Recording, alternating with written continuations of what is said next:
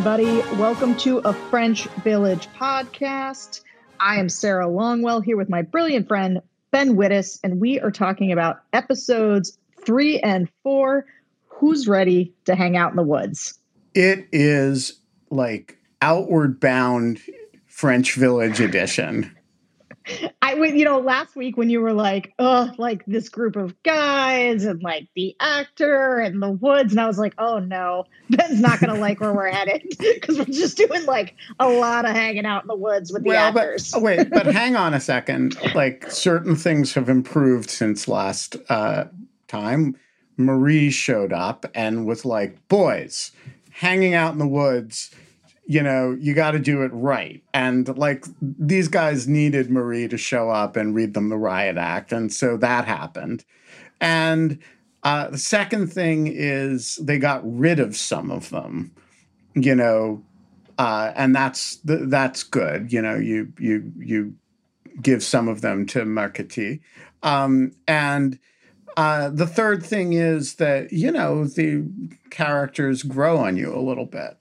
So I'm a little softer on it than I was last week. Okay, so I am going to guess. Well, let's talk about who our favorite boys are in the woods, because I have a hard favorite, and we'll see if our favorites are the same. So who's your favorite boy in the woods? Well, I mean, the whole point of the episode 4 is we're all supposed to be getting kind of into Antoine. There's also the actor guy who I'm still, you know, like, I guess part of the point of one of the scenes in this was like actor guy is supposed to be growing on you. We're supposed to be learning something about the relevance of theater to resistance. Not sure I'm so persuaded by that. But okay. And, you know, Antoine does, you know, swim across the lake where the people are skinny dipping, shoot the German soldiers and steal the weapons. So, you know, we got to say something for him for that. That's true. Antoine, these are Antoine's episodes for sure. I think episode 3 is called A Leader is Born. Yeah. And so I didn't like that title. It's a little on the nose for what they're going for. But okay, so it's a little bit, the whole thing is a little bit direct for French Village. You know, French Village is normally, you know, just shows you what happens and doesn't comment on it. But this is getting a little commenty here. Yeah. You know, it was funny. I watched these episodes the first time and obviously like I was just plowing through them before. And so I think I watched them this time with you in my head of like, maybe this is stupid. And it crept into, in part because I guess it's not that it's boring exactly, but it is, they are bored in this, like in these episodes. And so that gives us a little bit of time to be bored with them. Like they're just sort of traipsing, you know, they're like training with in air quotes where, more than anything else, he's trying to keep them distracted and occupied.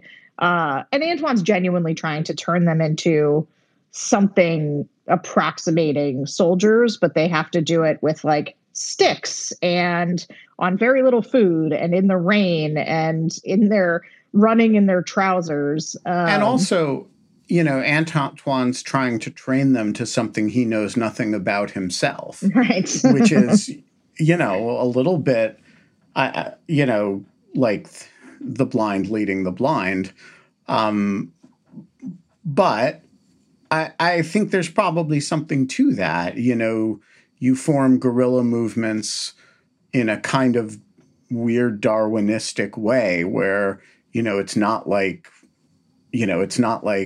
Berrio had some great experience prior leading resistance movements, right? He's just like better at it. So he hasn't been caught and killed yet.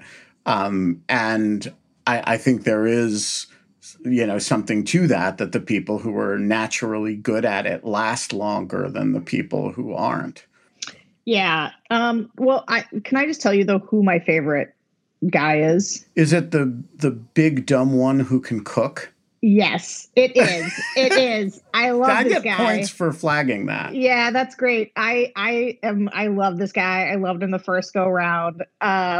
Just because he is sort of big and dumb. He just wants everybody to be happy. I have a very strong bias toward both human beings and characters who like just want people to be happy. I don't it's like a bit of a gene that I carry, I think, where I just really want everybody to be okay. And it's like this guy is cooking for people. They have nothing to eat, just the way that everybody else on the show eats soup.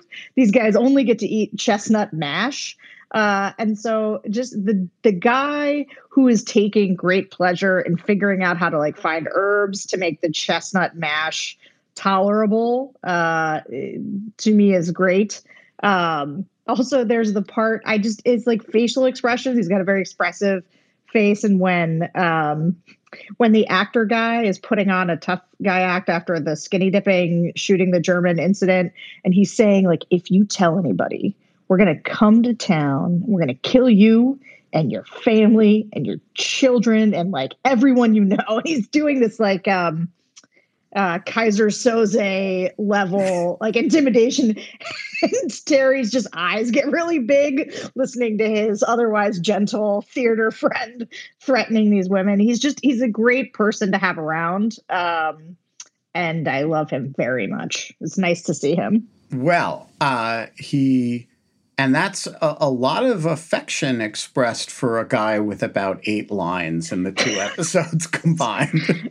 I mean, he gets more time over time. So I have spent a first round with this guy, and I'm just sort of happy to see him again. But you're right, he's not getting so much play. But the beginnings of him are there, and I'm just reminded of his early days where he's all he wants to do is figure out a good way to cook, and he's on everybody's side. He's just on everyone's side. He wants everything to be okay. Doesn't want anyone to fight.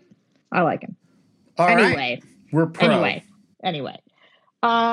So I will say it's tough. I was watching these 2 episodes thinking there's only so much happening in these episodes. In fact, most of the action takes place in like the last 10 minutes of the second episode, because the first episode and much of the rest of of episodes 3 and 4 of episode 3 and then episode 4 are really just these guys trying to figure out how to live in the woods, figuring out how to move around and existing. And basically there's a month that goes by. You're with them in the 3rd episode as they kind of come together as a group. They kick out a couple of, or not, they don't really kick out a couple of guys. The guys decide to leave. They don't want to be part of the resistance, because that's kind of the upfront conversation, is that there is an interesting philosophical discussion that ends up being really substantive about what they're going to do in the woods. Are they going to be resistance freedom fighters that sort of join up with Marie and her crew? Or are they just guys trying to avoid the forced labor and hanging out in the woods to, wait everything out? And Antoine wants a cause, and these other guys just wanted to be in the woods. And so they break up. Yeah. I mean, look, there are more than one reason to run away in the woods when you're country is overrun by Nazis, right? One is that you want to kill some Nazis, the sort of Quentin Tarantino version. The second is that you just want to avoid them, and you want to avoid getting shipped off to Germany to slave labor camps. These, people were... both are perfectly good reasons, and these guys stole from the wrong farmer. They stole from a farmer who was, they thought, dealing with the Germans, but is in fact dealing with the Germans to spy on them, and is in fact an agent of Marie. And he reports to Marie that they're there, and she comes and basically says to them, hey, if you want our support, if you want to have anything to, any chance, you got to basically be part of us. And this divides them, although most of them follow Antoine, who is definitely looking for a cause. He's a, rebellious, anti-authoritarian 21-year-old who's kind of chafing at Schwartz's direction and, frankly, complacency. And he's looking for this sort of thing. And I think that's, that's what, all violent movements are made of, right? Is some combination of righteous indignation and people who are looking for causes. And, people who are willing to suffer the privations of life in order to make themselves feel like their lives mean something. And, this is a super good example of that, right? I mean, and the French resistance was, and not just the French resistance, I mean, the French resistance is one of the more celebrated because, the French have really valorized it over time, but there were similar resistance movements all over Eastern Europe, all partisan movements in Italy and elsewhere, and the force of the violence of the Nazis really, and their collaborationists wherever they went, really drove people into the hands of the Maries of the world, and in a different environment, Antoine is just the junior partner of a sawmill, the sort of assistant to the head of a sawmill. But you give him the choice: slave labor, hide in the woods without resistance, or hide in the woods with resistance and this amazingly attractive resistance figure in Marie. And, calisthenics seemed like a pretty good option. Yeah, I mean, at some point they actually say, I can't remember if it's in these episodes or in the ones before. It must be in these because this is the first time he really talks to Marie. I think it's in their first conversation where there's a discussion about, like, what are you going to do with the fact that it's about to get cold and it's going to be months? And there's this, like, you have to give them a cause. Like, people will only do, and maybe she's talking about like that, like herself and her people, how they've done it so far. But the idea of having a cause, it actually psychologically to me makes a ton of sense to say that you will endure something in a different way if you believe your cause is just and righteous and you're invested in it, than if you are just trying to survive. And it's just kind of a grueling slog until, the Allies invade. But the having purpose, to me, actually, even though nothing about the conditions is different, just the way your brain is thinking about is different, makes a world of difference in how you are just approaching your life at that point. I think that has to be right. It's, if you think about, it's another way to say morale, right? And armies with good morale, consistently defeat armies with less good morale, right? And, you have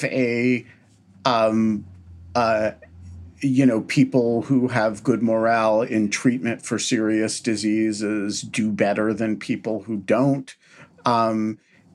Attitude matters. And I think, this is a woman who has lost a lot. She's shot her own husband.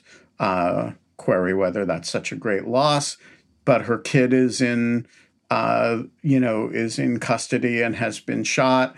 She's lost comrades. And that stuff really gets to you, particularly if you don't can't tell yourself that you really believe in what you're doing. And the cold is just one manifestation of that. Yeah. Yeah. Um, okay. Well, I don't know that so much happened in the woods that we need to belabor it. There's a lot of, so you get mostly woods, but then you get the You get ambient scenes. Hortense.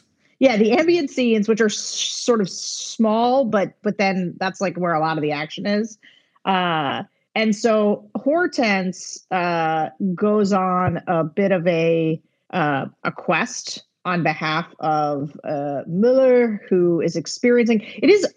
I'll just say, much like children, Mueller's pain did disappear for a couple seasons as a plot driver, but it is back. You know, he took a Well, he had a good supply of morphine, and his pain is under control when he has morphine. Now the morphine has been cut off, and he's in a lot of pain, and he's grouchy. But wait, I want to say these two episodes did something for me that no previous episode has done, which is they created a conflict of interest for me in my attitude toward Heinrich Müller, because he physically assaults Shasanya and stuffs his face in mashed potatoes.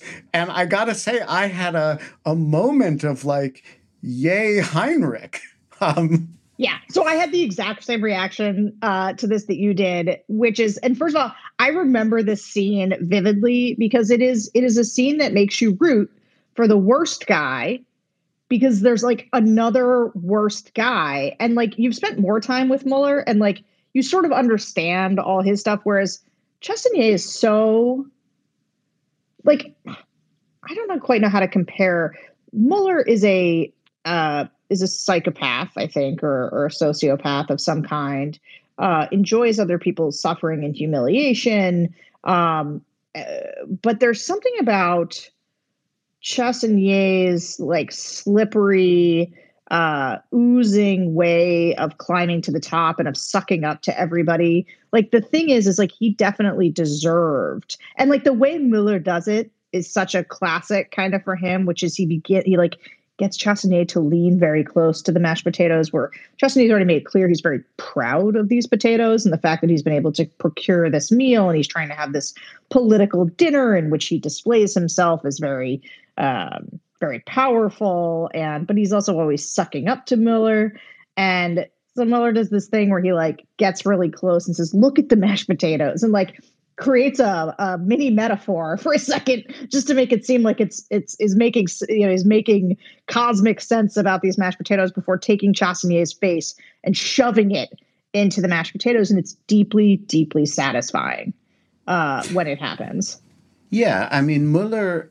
So Chastanier represents a category here of French politicians and climbers, right, who make a judgment. They're probably associated with the French right or far right before the war, but they make this judgment relatively early in the occupation, which was, of course, the wrong time to make the judgment that the Germans are going to win. And so they go all in, not just on collaboration, but on fascism, right? They are, and there was a pretty vibrant French fascist movement before the war, but you don't have a sense that Chassagne was part of that. You have the sense that Chassagne is kind of an opportunist, but he saw the opportunity with collaboration. These people are sometimes called the collaborationists, you know, people who made a kind of ideology out of the collaboration. They were really, you know,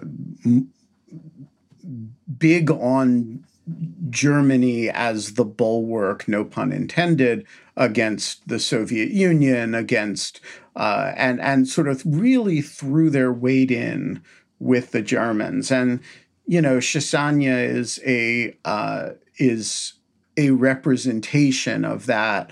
A bunch of them were executed after the war.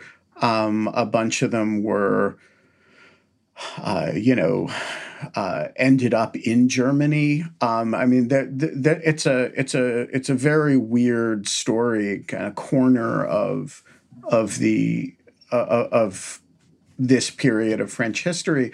But I think the interesting thing about the depiction of him is the contempt that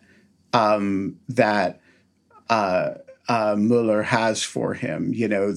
So the context of the face mashing into the mashed potatoes is Chissania is proposing that the Germans create a French Waffen SS, right? That there's actually going to be like a French, party army, and Mueller is just dripping as an actual SS guy. Is dripping with contempt for this, because of course the SS is a real thing, right? And you can't, in his view, just snap your fingers and create a French SS. It's the real SS is being at this point defeated in Russia. At this time is when the last great German offensive in the Soviet Union happens, the Kursk offensive, and he refers to that. He says, Chissania said, "Yeah, Stalingrad is a setback," and he says it's not about Stalingrad; it's about Kursk, and this is the German is again realizing we are losing this war. And the collaborationist Todi is, still in 1941, 1942, and just wants to sit with the cool kids at the table. And I thought it was a very powerful scene. And he then, stuffs his face in the mashed potatoes, which, is, of course, where it belongs. Yeah, you're right that it's very clear, and it was clear in the previous episodes too. And the pain is a little bit of a metaphor in some ways, and like the running out of morphine for Mueller, that like it's all coming to an end, and he knows it. Like he's got to deal. He is living in a reality, and I think just to have this climber Todi, as you say, trying to tell him that the reality is different than he knows it is like too much for him to take. Right. And it was a great scene. And it does. I mean, there's a scene later too, where, the worst thing for Chissania is to be humiliated like this. Like he says, Mrs. Schwartz, Janine is saying to him, like, let this go. This is like, do not dig in on this. Like this is not the guy you want to, tangle with. And he's like, but it was humiliating. And she was like, well, it's not like he's going to tell anybody. Nobody saw it. And he was like, well, you and, Mrs. Larcher saw it, Larcher. And well, like the idea, like, he can't take the indignity of it, and sort of starts ranting about how he's going to, get his revenge, which of course he does. He does. Well, go ahead. No, I mean, I think so. But, Chissania is a combination of a bullheaded moron in that he's, become a zealot for the wrong side exactly as it's losing. But in a short-term tactical sense, he plays his cards very well. Mueller needs his morphine, and there's this subplot throughout the episodes of Hortense trading captured guns on the black market in exchange for morphine for him, and the police catch her, and he lets her go, gives her the morphine, and tells her, next time, don't take such risks. Just come to me. And so he has now positioned himself as Mueller's morphine supplier, which is, of course, exactly where you would want to be if you want control over Mueller having been humiliated by him. So Shisanya, in a large sense, plays his cards super badly, but in a short-term sense, it's pretty good. He's he's kind of got Mueller where he wants him, and Mueller doesn't even know. Yeah. He understands the whole revenge is a dish best served cold, and he's just biding his time and setting up the pieces to pay Mueller back. Yeah, what do you make of? So I'll tell you, with the Hortense's whole, I'm willing to do anything to relieve my boyfriend of his pain, and I'm gonna, because it's weird because the guns. You see Mueller sort of opining about how great these weapons are. They've been dropped, right? So people are trying to do drops for the resistance, drop them weapons, apparently Bibles and cookies. But they're going other places. It's funny, I just watched I had some time alone. My family was out of town for a bit, and what I do when I have chunks of time to myself is I rewatch Band of Brothers. It's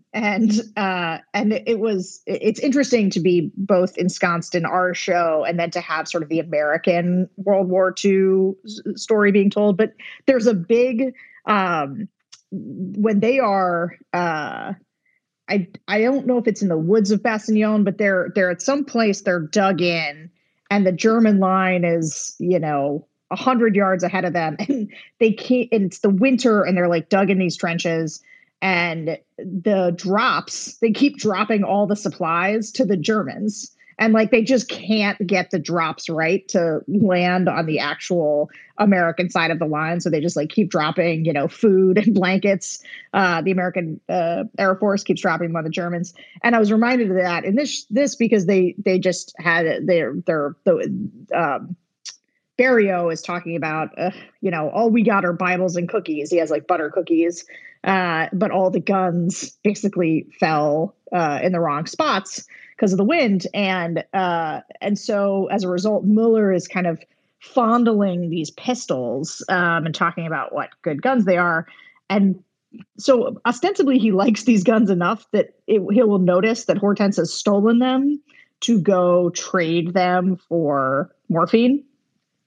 And the thing about Hortense in these episodes, it's just like when she swapped out with Sarah, where she suddenly decides to do something for somebody else, which is sort of out of character for her.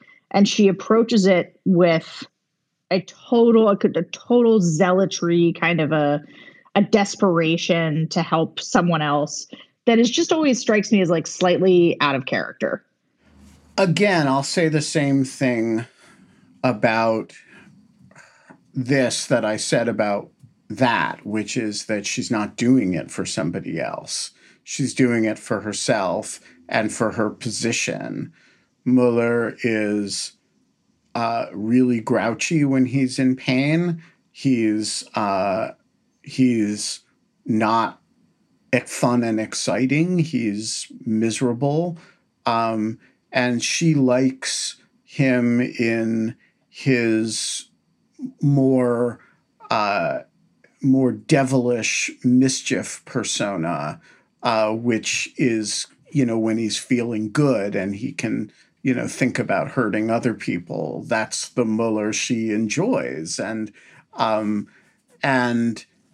also that he thinks about her in those contexts. And so I think she is an entirely self-serving being, and there are times when serving yourself has to be done, but like when you have to get back in good with your husband by taking care of his mistress, that's just what you need to do. But it's never about Sarah. It's never about Danielle. It's about her. That's a good point. That her interest in helping him, get back to his evil virile self has a lot to do with her enjoying him. And also she also understands that the tide of the war is shifting, even if she doesn't admit it or articulate it. And her whole standing in the community, such as it is only a function of his being terrifying. She's otherwise, she really is a figure of nothing but contempt. The moment he's not, capable of torturing anybody who looks askance at her. And so, having him in fighting form is actually important to her well-being. Mm-hmm. Yeah. Yeah, that makes sense. Let's talk about Marchetti. And what do you think is going on with Raoul's girlfriend? Like, is Marchetti like keeping her captive? Like, there's this horrible scene where he's like molesting her slowly while he talks to her about I don't know, maybe Raoul, maybe spying on people, but he's just having sort of a normal conversation. He's already, kind of chastised her because the soup's not tasty enough. And they have these stilted, sad conversations where she clearly doesn't want to be there. He clearly doesn't care for her. So like, what is going on? She is a mystery so far. He does not seem to be holding her against her will, except that she clearly doesn't want to be there. But there's no indication that there's forces being used to keep her there. She seems miserable and depressed, and he seems to have no time for her. But he has convinced her maybe that he will help Raoul if she does what he says. And that starts with the fact that she keeps house for him and submits to his molesting her. It also later goes further, and he tells her that she's going to have to figure out who Antoine is, because they know Antoine's first name. They know there's a group of bros hanging out in the woods on Outward Bound, but they don't know who Antoine is, and he wants her help in identifying him. But it is completely unclear why she is living in his house, and her own who she understands him to be is pretty opaque as well. She seems concerned at some point when he seems to be in trouble, or seems to be upset, but in this weird Stockholm syndrome-y way where maybe you'd be upset if your kidnapper were like miserable. I don't know. I find it very puzzling. Yeah. So what do you think? So my theory is this, and I actually can't remember if this at any point gets explained. I'm not sure that it does, but my theory is that remember how last season she came to pick up. She was the vector of information, right? So she came to pick up her brother from school. Her dad owned the hardware store where she stole the radio, like transistor, whatever, and replaced it, and that gets her in with the cops, and now she's part of this ring to capture the resistance, and she sells out Raoul when he kisses her. But so they were leaving, like the father was pulling the son out of school because they were leaving. So my only thought is that she decided that, then they don't show this to us, that she couldn't leave Raoul, or that she wanted to keep looking for him, and that her family went off, her dad and her brother, while she stayed behind, because that one kiss from this dumb dude that blew the whole thing up was so great, that she's sort of waiting for him, and that Marchetti has made some promise or has said that he could help her, because it seems implicit, or that's explicit in some of what he's saying, that like Although he keeps seeing like, are you still thinking about that idiot? Like he's vaguely jealous. At the same time, it's very clear that all he thinks about is Rita, and is very open about that. So like they clearly have this understanding, like we're both in this for other people, but we are just with each other and for out of some convenience, and neither of us are that excited about that. But there does seem to be some aspect of coercion or abuse to it. There does. I mean, she's she's not you know, she doesn't seem like somebody who's in a relationship of convenience. She seems like somebody who's being abused. Yeah, no, you're absolutely right. I guess that what I mean is like maybe she came there of her own volition, but like it has sort of it has transitioned into a much more abusive. Now she has nowhere else to go. She knows nobody else. He knows that, and he's entirely taking advantage of the situation because he has like this dominating way with her that's very disgusting. Yes, and also, you know, she's a she's something of a naif who I mean, there's a scene where he is with all the sophistication of somebody who has rounded up Jews and sent them to their deaths without uh, having any particular personal animosity against them. You know, says to her, you know, what's the matter with you? You don't like Jews? And she responds, well, they killed Jesus Christ. They were, you know, bad things were going to happen to them eventually for that. And I think that's, you know, meant to show her as somebody with a kind of sort of lower class kind of peasant anti-Semitism of a sort of unlettered nature. Yeah. Absolutely. That is seen as very telling, where like she almost says it without malice. It's just like this is what's been handed down to her as a reason that she accepts without a lot of thought one way or another. Right. Bad things happen to people who you know, who are not right with the church, and you know, there's nothing you can do about that. Right. And that's, you know, different. I mean, she's actually not a peasant. She's a the shopkeeper's daughter. A small business woman. But look, Marie is a peasant and has thought more deeply about things than that.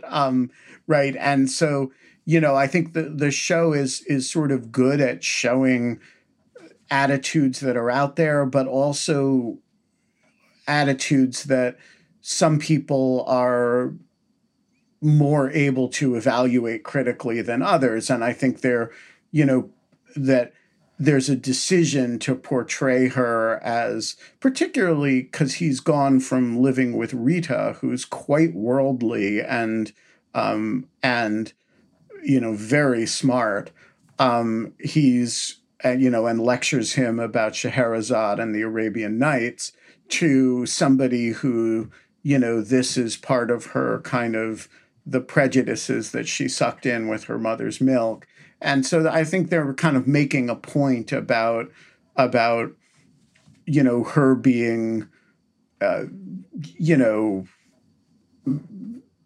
young, uneducated, not very worldly, and him totally taking advantage of that. Yeah. And also we learn in this scene that his son has been born and that his name is David. Which is actually why the subject of her attitude toward Jews comes up, because he says it's a nice name, and she says, yeah, it's kind of Jewish though. Yeah, that's right. And so he's sort of staring at Rita's picture and aware that his son has been born, but he is aware of that because Shasanya has showed up to, you know, strong arm him with this information to get him to, you know, go after the guys in the woods. because it is important for his own ambitions that they sort of crack down on these guys and get them and go arrest all of them. And they've been having this fight, and Mueller doesn't care about the guys in the woods. They don't have weapons. They're probably starving up there. So, like, what's the point? But this is where Chassagne comes, and he leverages, because Marchetti is in a vice here a bit, because the Germans have not forgotten that this border guard was shot, and Marchetti must have shot him with his gun and then reported his own gun missing. Reported his gun missing, yeah. And so the cops are all sort of saying, like, it's not going to take very long for people to put this together. And Lariat seems to have put it together and seems to have dined him out to Chassagne. Yeah, and they are, and of course, Chassagne there is nothing he won't exploit. And, but interestingly, Marchetti is not doesn't seem especially concerned about getting caught. He, gives it to Loriot and says, do what you need to do with it. I think he's pretty convinced that the cops will protect him, or else that he's in this, existentialist state where he doesn't care if he gets, he's lost Rita. So, maybe it's time for him to go down for killing the German. Kind of don't think he'll end up there because he's got a self-preservation instinct.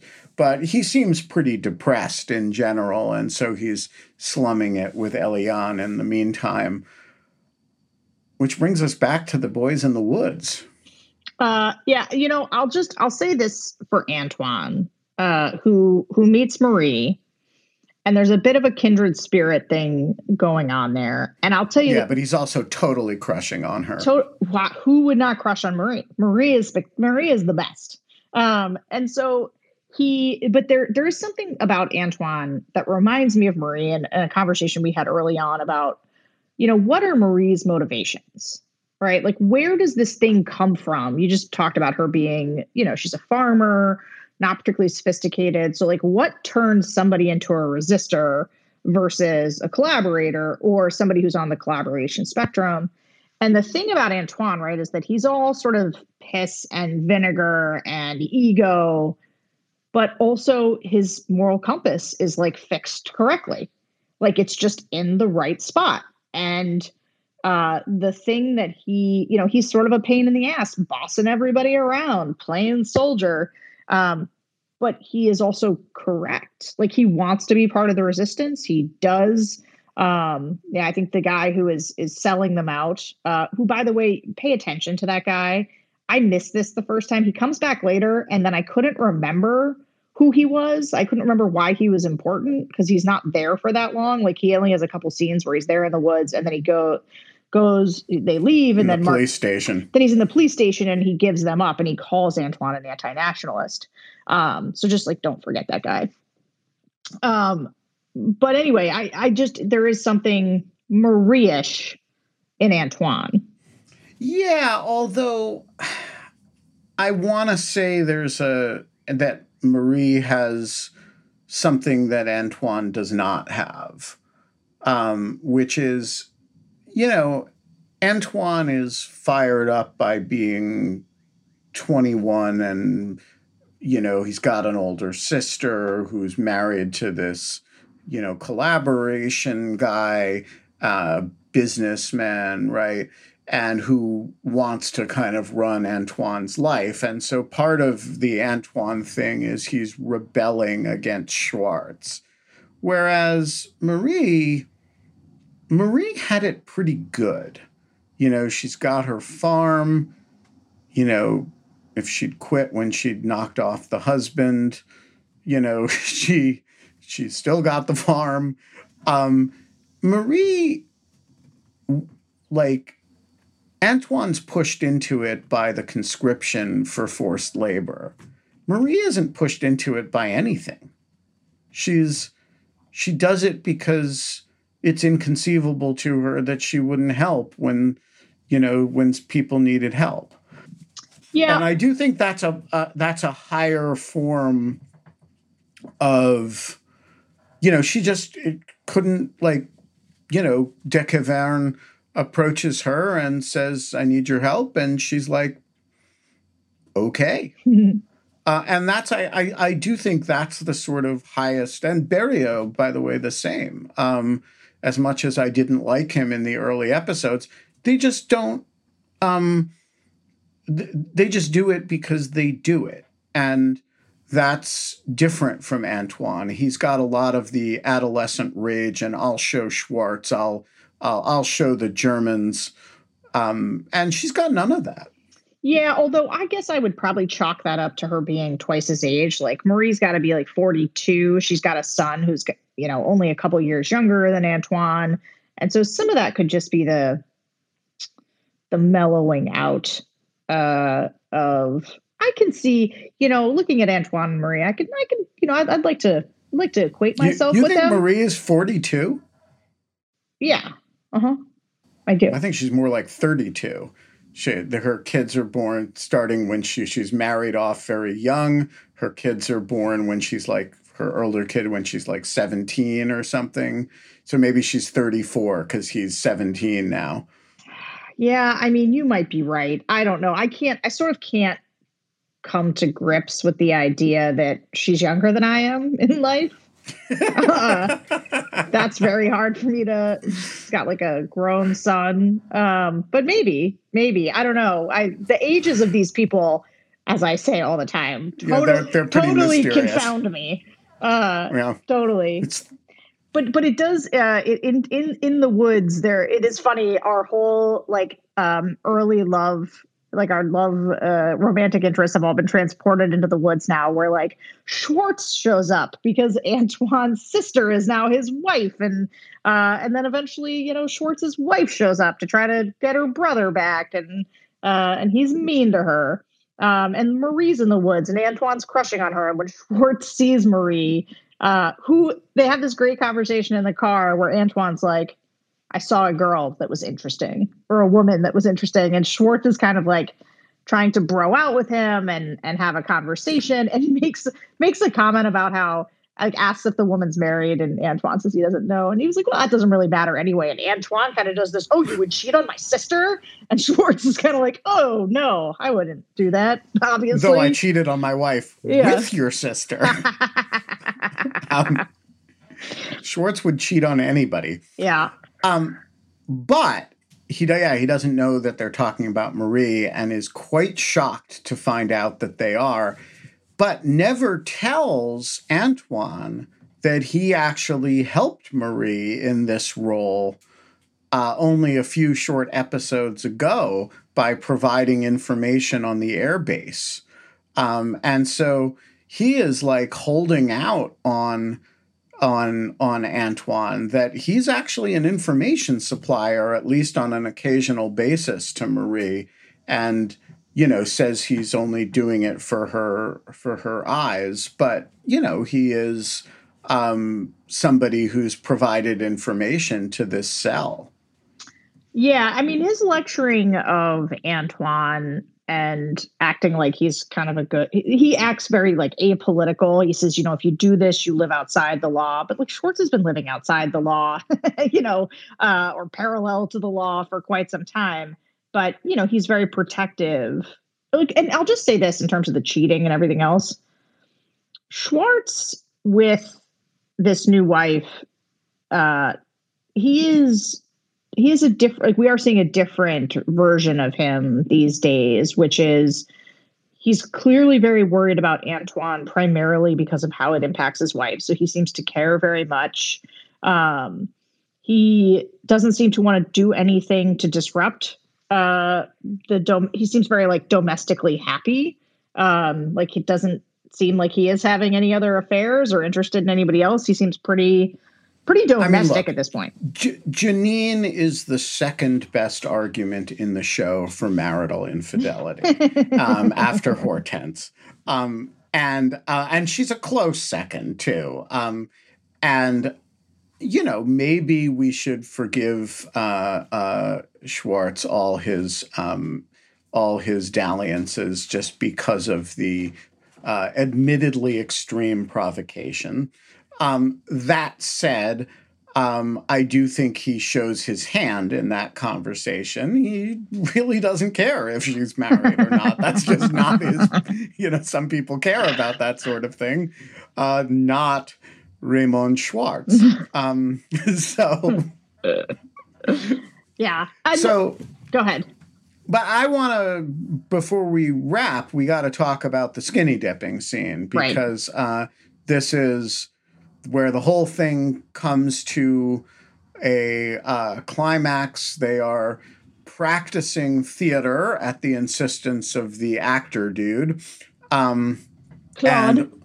Claude. And one of them comes rushing back excitedly, having seen a young woman skinny dipping in the pond.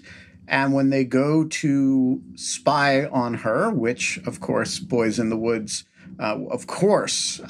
do, they discover that she is actually with a German soldier. What'd you make of this scene? Well, a couple of things. So one, I sort of didn't know how to, you don't, these are boys living in the woods who haven't laid eyes on a girl for a really long time. They're behaving probably exactly how boys would. There's also the part of me that's just like, they're all like beating each other up to grab binoculars so that they can like look at this woman who, at least in the beginning of the scene, you think is like just bathing and having a private moment. And I'm annoyed with them. But after that, Antoine sees that when they see she's with the German soldier, they also see that he has a uniform and a rifle. And for the first time, they have an opportunity for a mission to do something. I mean, the whole point of these two episodes and The Guys in the Woods is that they're not doing anything real, anything meaningful. And so this is kind of their first test. And Antoine, who has been living in a sweater vest, which I just find to be a fun detail, asks if anybody knows how to swim, because you kind of got to get into the water to get across to get the gun. Nobody else seems to know how to swim, which they should spend some time training on. But Antoine, like an eel, goes through that water, only to come up to where the gun is on the rock and see another German soldier and a girl making out / like doing the thing. And so Antoine gets to the gun first, but the German soldier is also going for his gun, and he shoots the guy quickly, just as a reflex, he shoots him. And now they've got a problem because they've got a wounded German soldier. And shoots the other one coming out of the water. No, they don't. Well, one of them's dead and one of them's injured, right? Oh, wait. Or does one of them get away? No, I think no. I don't think he gets away. I think one of them's just captured. No, but he's captured gravely wounded, because that's the debate they have. No, I know. You know what? I'm not positive, actually, now that you mention it. So one of them's gravely wounded. I actually thought the other one was just fine. Like, he just takes him prisoner. So I think they have one wounded prisoner and one unwounded prisoner. Huh. I thought they killed one and wounded one, but okay. I'm not sure. It matters. He picks up his gun, shoots the guy, and then turns to the water, because that guy's not armed, and just is like, get out, you're a prisoner. He calls him a prisoner. Okay. And so the guy gets out. But now, yes, so they've got the two French girls, which they've got to figure out what to do with. They've got the wounded guy and they've got the prisoner. And they have the conversation is really important because it's a moral marker of who they're going to be with this wounded guy. Are they going to go for a doctor, even though it puts themselves at risk, and try to help him?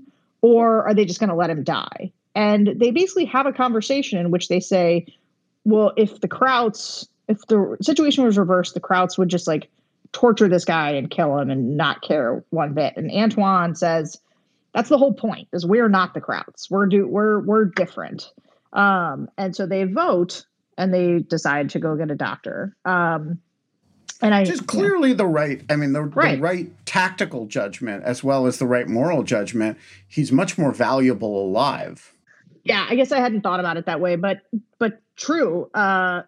And so it is, from this scene, both that they are getting closer to having real things happen that they now have to engage in, right? Like they're in it now. This is real. But also that you're with a group of people who, you can root for because they're going to have their moral compasses sort of pointed in the right direction. Yeah. And I think that there's a quality to them that is, things are going to start happening. The airdrop of weapons fails this time, but there was an airdrop of weapons, right? Right. You have them stealing. At the beginning of the show, there are no weapons. The communists want to kill somebody. They have to steal a gun from a brothel, and there's 9 bullets. Now there's a lot of weapons floating around, and Hortense trades a couple pistols for morphine, and you rob a truck, you get some weapons, and the crowd soldiers go skinny dipping and you get some weapons, right? And the Allies are dropping weapons. And by the way, there's the fact that they can do those airdrops is a reflection of the fact that the German, the Luftwaffe just isn't what it used to be. And by the way, is mostly occupied on the Eastern Front. And so this is the start, or not quite the start even, but it's this period of really undisputed Allied air supremacy. And that allows them to do drops of weapons when they want to. And so you're all of a sudden in a position where, and they're not counting the days until Normandy, but they're counting the months. I mean, at one point, Marie says, we don't expect an Allied landing until, in this year. But this year is, this is the summer of 43, or the fall of 43, September of 43. And so, 1944 isn't that far away, and they are talking about the day the Allies land. And so, they're actually, in a position where they're not just playing a waiting game and a sort of see how long we can survive game. They're really thinking about playing offense. Yeah. Agree. Quick, what's your favorite movie about the World War II air fights? Wow, that's like putting me on the spot. My favorite movie about World War II air fights. I'm trying to think of any air movies about World War II air fights. This was a ridiculous question on my part because I only know one, and I just brought it up so I could say the one that I know. What was the one that'll give me time to think more? Memphis Belle is one of my favorite, most favorite movies. If you haven't seen it, the best thing about it, so it tells the story of a bunch of American. A crew, an air crew that is about you had to fly a certain number of missions and then you got to be done because you sort of met all the missions. And so, but their last flight, they end up having to do, they think it's going to be a nice milk run to France. And it ends up being, going in, flying over Germany, and it's this perilous mission and lots of stuff happens and there's some poetry in it. It's great. Young I have never seen that. You should see it. The thing about it is that I love is at the end of the movie, there's they do like a postscript words, and they dedicate the movie to all of the airmen from whatever country, from every country. Like they do this thing that's like all inclusive of everyone who lost their lives in the war. And it's, I don't know. It gets me every time. Hey, we missed one plot point that we just have to circle back to really quickly, which is that Lucienne and this other young woman, are, forming a friendship, a trusting friendship. And Lucienne tells her about Kurt. Good idea or bad idea? Do we trust her enough to tell her about the German soldier that is the father of her child? Yeah, so Marguerite has definitely insinuated herself into the trust of both Lucienne and Barrio, and I am increasingly concerned that she is a plant, because the film is spending so much time showing how she develops their trust, that I am very worried for them on this score. Marguerite clearly has some serious backstory that we don't know, that she's shown a little part of, but Lucienne admits to her that she thinks about Kurt all the time, which may explain why, notwithstanding Barrio's sex lessons, she just, never seems quite as into him as he is into her, which we kind of knew. I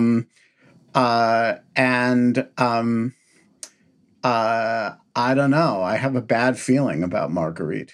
Yeah. What about you? Well, you know the answer. So I do know. But it's interesting to see the build up, and how it's framed. But I just wondered if you had any predictions. I like it when you make predictions. Yeah, because they're always wrong. I actually think they're incredibly close. But I don't know. I thought Schwartz was Jewish. No, that's true. Yeah, I could see that. They play with that though. They throw it out there as a possibility. Yeah, I mean, some other people thought he was Jewish in the show too. So I wasn't wrong to fixate on the name, but I did interpret the data wrong. Yeah. So the only thing that I'll say about this, I don't know how much of a spoiler it will be, but I'll leave you with this, and then you can have Edith take us home, which is that I, in particular, as I was watching these scenes, had a real inkling about what was going on, and could read something into it that perhaps not everybody could. I will say that as a hint. And then we'll leave it there. Whoa. That's an interesting teaser. So you think about that. I'm going to think about that. And while I am doing so, Edith, take us home. Nous nous aimions bien tendrement, comme s'aiment tous les amants. Et puis